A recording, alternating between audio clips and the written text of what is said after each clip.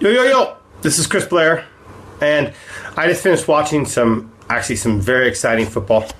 I got up early Monday morning. I wanted to check out the playoff games, and yeah, it was really some good stuff. And you know, it's got me inspired me to make this video to talk about some key profit things that you can do to make your store profitable. Some things I think people are doing wrong or not really thinking about. You know, again, there's way too much emphasis on ads in this game, when ads, you know, are important, but how you do it and all the other things around ads are actually more important than the ads themselves. Okay, so I'm going to talk about three things here today, okay? One is tracking the patterns on your store, okay? This has been one of the most important things that I have done in my store is tracking patterns, okay? Which helps me not scale recklessly, okay? Because sometimes people scale and they scale recklessly. I mean, seriously, it's just they want to scale, but they're not paying attention to any patterns on their store, so they scale wrong, or they scale at the wrong timing, okay? Another thing I want to talk about is the number of products you should be pushing, okay? Whether you should be pushing a lot of products or a few number of products, and how that affects your business, okay? And the other thing that I want to talk about is some key things to keep in mind when you're launching totally new products. You know, you should be bringing new products, especially if you have an established fan page, established marketplace, a brand, you know, like I do. I mean, it doesn't even have to be a big brand, but a small brand, right? People know your business, right? Also in this hyper-competitive marketplace on Facebook, right? Bringing out new products are really important. So I'm going to talk about these three things, okay? While we let people get on here, I'm just going to take just a few moments and if anyone wants to pop a question into the chat box there, I'll take a look at it. I want to give a little bit of time to people gather before I dig into these top three topics. Any questions? Hey, I see Dave's on, Phil's on, Stefan's on. Cool, good to see you guys. Did you guys check out the football games? Those were two amazing games. I mean, I'm surprised the Chiefs lost, but it was a real tough battle. So no questions coming in. I'm going to give this maybe 10 more seconds. If questions pop up, I'll start digging into it.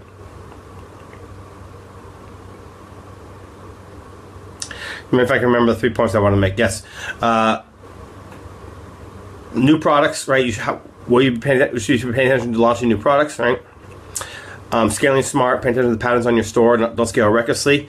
And then the third one I was going to talk about was, damn, I forgot it. Hopefully they'll come back to me.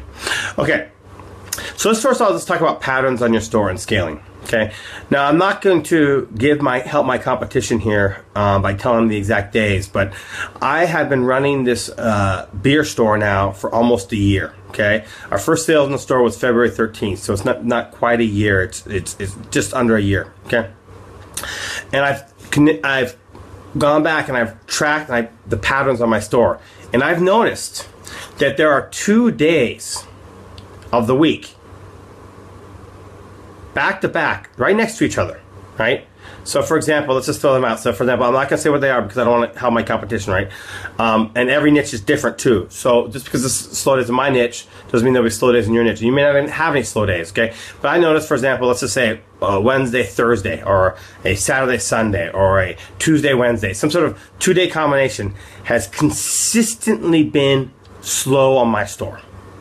Consistently. I mean, every single fucking week, even leading up to Christmas, right?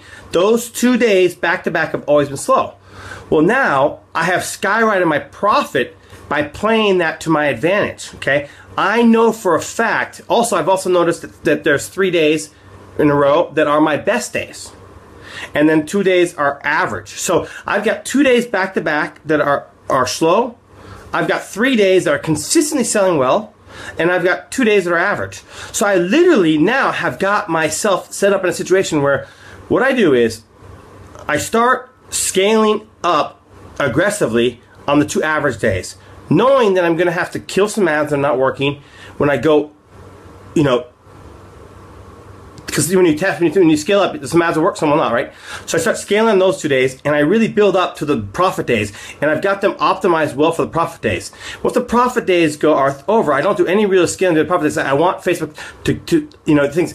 I'm scaling before they come, right? And then I let them run for those 3 days. And what happens is they're optimized. By the time they hit my optimal profit days, those ads, because I've been scaling over 2 days in a row to get them to that point, they're starting to really optimize, and they kick butt for 3 days in a row.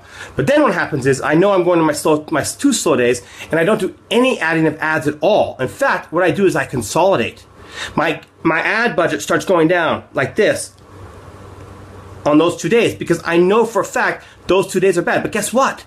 My profitability has never been higher, because I'm scaling down and consolidating on the 2 days that I know in a row that are not working on my store. And I'm scaling up in preparation for the days that are working. It's this pattern. I've been working that pattern, working that pattern, working that pattern. And my profit in December and January has never been higher, because I'm working the patterns on my store. So guys, I'm not going to tell you what days are, because I don't want to help my competition. Number 2 is if I tell them to you, everyone's going, oh yeah, those are my days. That's not every niche is different. Every niche is different, okay? So scaling is important, right? But scaling when you know your patterns. For example, let's just say that you know that Tuesday and Wednesdays are bad for you on your store. If you scale up your ads on Monday, right, but your buyers are typically not buying on Tuesday and Wednesday, you're just shooting yourself in the foot, because you're literally throwing money at your downtimes. What you should be doing is consolidating on Monday night or Tuesday morning to eliminate any ads that are borderline until you have your sure winners going during your slow days. That is how you maximize profit. It's brilliant for me. It's absolutely working. I'm really excited I found these patterns. I went back and I tracked it all. It was really, it was so obvious. I mean, there were some rare exceptions, but they were so obvious that there was, days became clear. So pay attention to that. You guys, pay attention to the patterns on your store, because if you have them, you can work them to your advantage, okay? Now, the other thing is number of products you should be working, okay?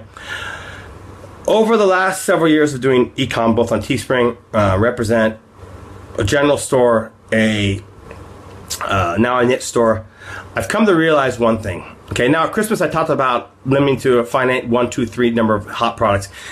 And that strategy still applies on non-Christmas time, except that I go ahead and expand it out to maybe 5, 6 products. But I never push hard on more than 6 products, okay? 6 products is my hard ceiling, okay? Why? Well, what I found that if I'm pushing a lot of products, and I tried this for a long time. I mean, last year during March, April, and May, I was trying it, and I really wanted to make numerous products work. And Phil, my buddy on this call, can contest this. We talked about this a lot, and it just wasn't working.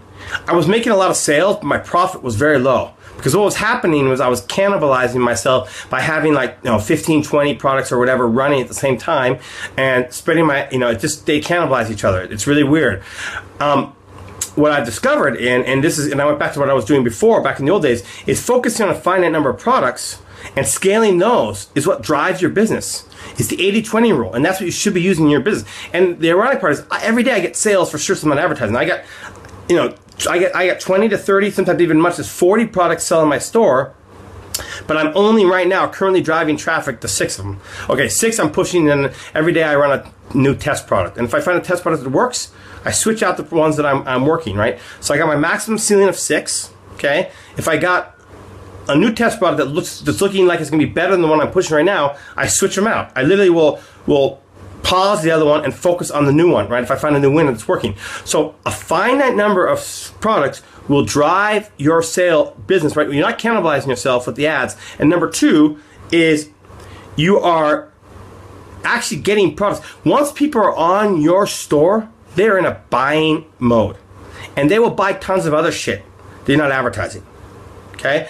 So focus on a finite number of products and push them and try to scale them to the moon. That is how you win in this business.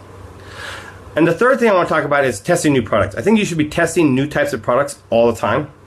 I mean, not all the time, but pretty consistently. Maybe once a month, come out with a totally new line, something totally you've never done before. Okay? Now, one thing you should pay attention to, and this is something that I think is really, really critical, and this has helped my game a lot, is when I launch a new product, totally, I'm not saying, for example, let's just say we'll throw t-shirts. I have a general idea I know what my t-shirt prices are, okay? But let's just say I launch, I don't know, buggy whips. It's old product doesn't even exist anymore, but I just want to throw this out an example. I have no idea what the ideal price is for a buggy whip on Facebook or on online advertising, right? Or online Ecom store. So I go in it with the idea that I'm going to be flexible, okay? So when I launch a totally new product, right, I'm paying attention not necessarily to my sales, right? Yes, sales are great, but I mean, if I'm making sales, that's awesome. Then we're good. We found the right product. We found it's a good winner. This is roll with the price I got, and everything's fine. But usually that's not the case. Usually what will happen is, even if the product's good, for example, I just launched a product last week. Okay, I'm not gonna say what it is. I launched a new product last week. Now I got 2 of them up, 2 different styles of them, and they're selling well. But on the first 2 days, I ran $25 in ad spend on the first version of that one that I ran for 2 days in a row.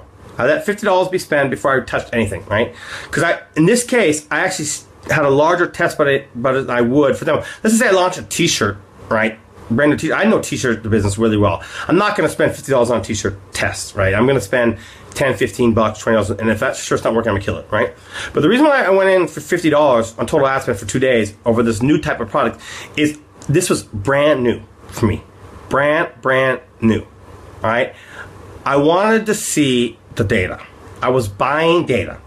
And what was happening was really interesting for me. This is intriguing. Okay, so I was getting 70-cent link clicks on average, a lot of link clicks, a lot of comments, and a lot of shares on the post, but zero. I mean, we're talking not one add to cart over $50 ad spend, and I was paying 70 cents per link click. So that was a lot of link clicks. I mean, it was like 70, I don't know, right, a good number of link clicks, 80 link clicks, whatever, right? What did that tell me? That told me that my price was too high. So pay attention to your data. Just because a product does not sell, especially if it's a new type of product you don't know, does not mean it's not a bad product or a good product, or doesn't mean it's not a good product, doesn't mean it's a bad product. It could mean that your price is not right, and often that's the case. That data told me, I said, I'm 100% sure that my price is wrong. So I decided to drop it down $5 and see what happens. And the moment I dropped it down, I'm not joking you, it was unbelievable. The moment I dropped it down, within 3 hours, I had 5 add to carts and 3 sales. I let it run at the lower price, and now this thing is profitable. Now I got a second version up at lower price. So by just being flexible on my price point, yes, I'm making a lot less per unit, but I mean, heck, I'm making sales, and this drives your business, right? And if you have a good, I mean, you know what, I'm going to actually bring in a fifth strategy, the fourth topic that I was going to talk about here for a second. And that is, I'm not always looking for big front-end profit. Let me repeat this. I'm not always looking for big front-end profit. The reason why is I'm not in the dropship business. I'm not selling shit from China that people are going to wait 2 to 3, 4 weeks to get, and they're going to be so about the about the quality. I'm selling high-quality printed parts only. I got fast delivery. I got good customer service. I know for a fact that they're going to buy from me again. There's a very, very good chance they're going to come back and buy from me again. So I'm willing to take a little less profit on the front end to get them in the door. Once they're in the door, because my cost of acquiring a customer is the highest thing in my business. Now I got them. I can email them. They like my fan page, etc. And I can get them, to buy again and buy over again. So, guys, this is thinking long-term and more strategic about your business. And I hope these 4, I ended up doing 4 tips to help you with the ecom business were useful to you guys. I don't know if you see my Facebook wall or timeline, whatever you want to call it. They used to call it one, that's called a timeline. I've got tons of coaching students who are having success. I love coaching. I want to help you. So private message me if you're interested in coaching, and see you in the next video. I hope this was useful.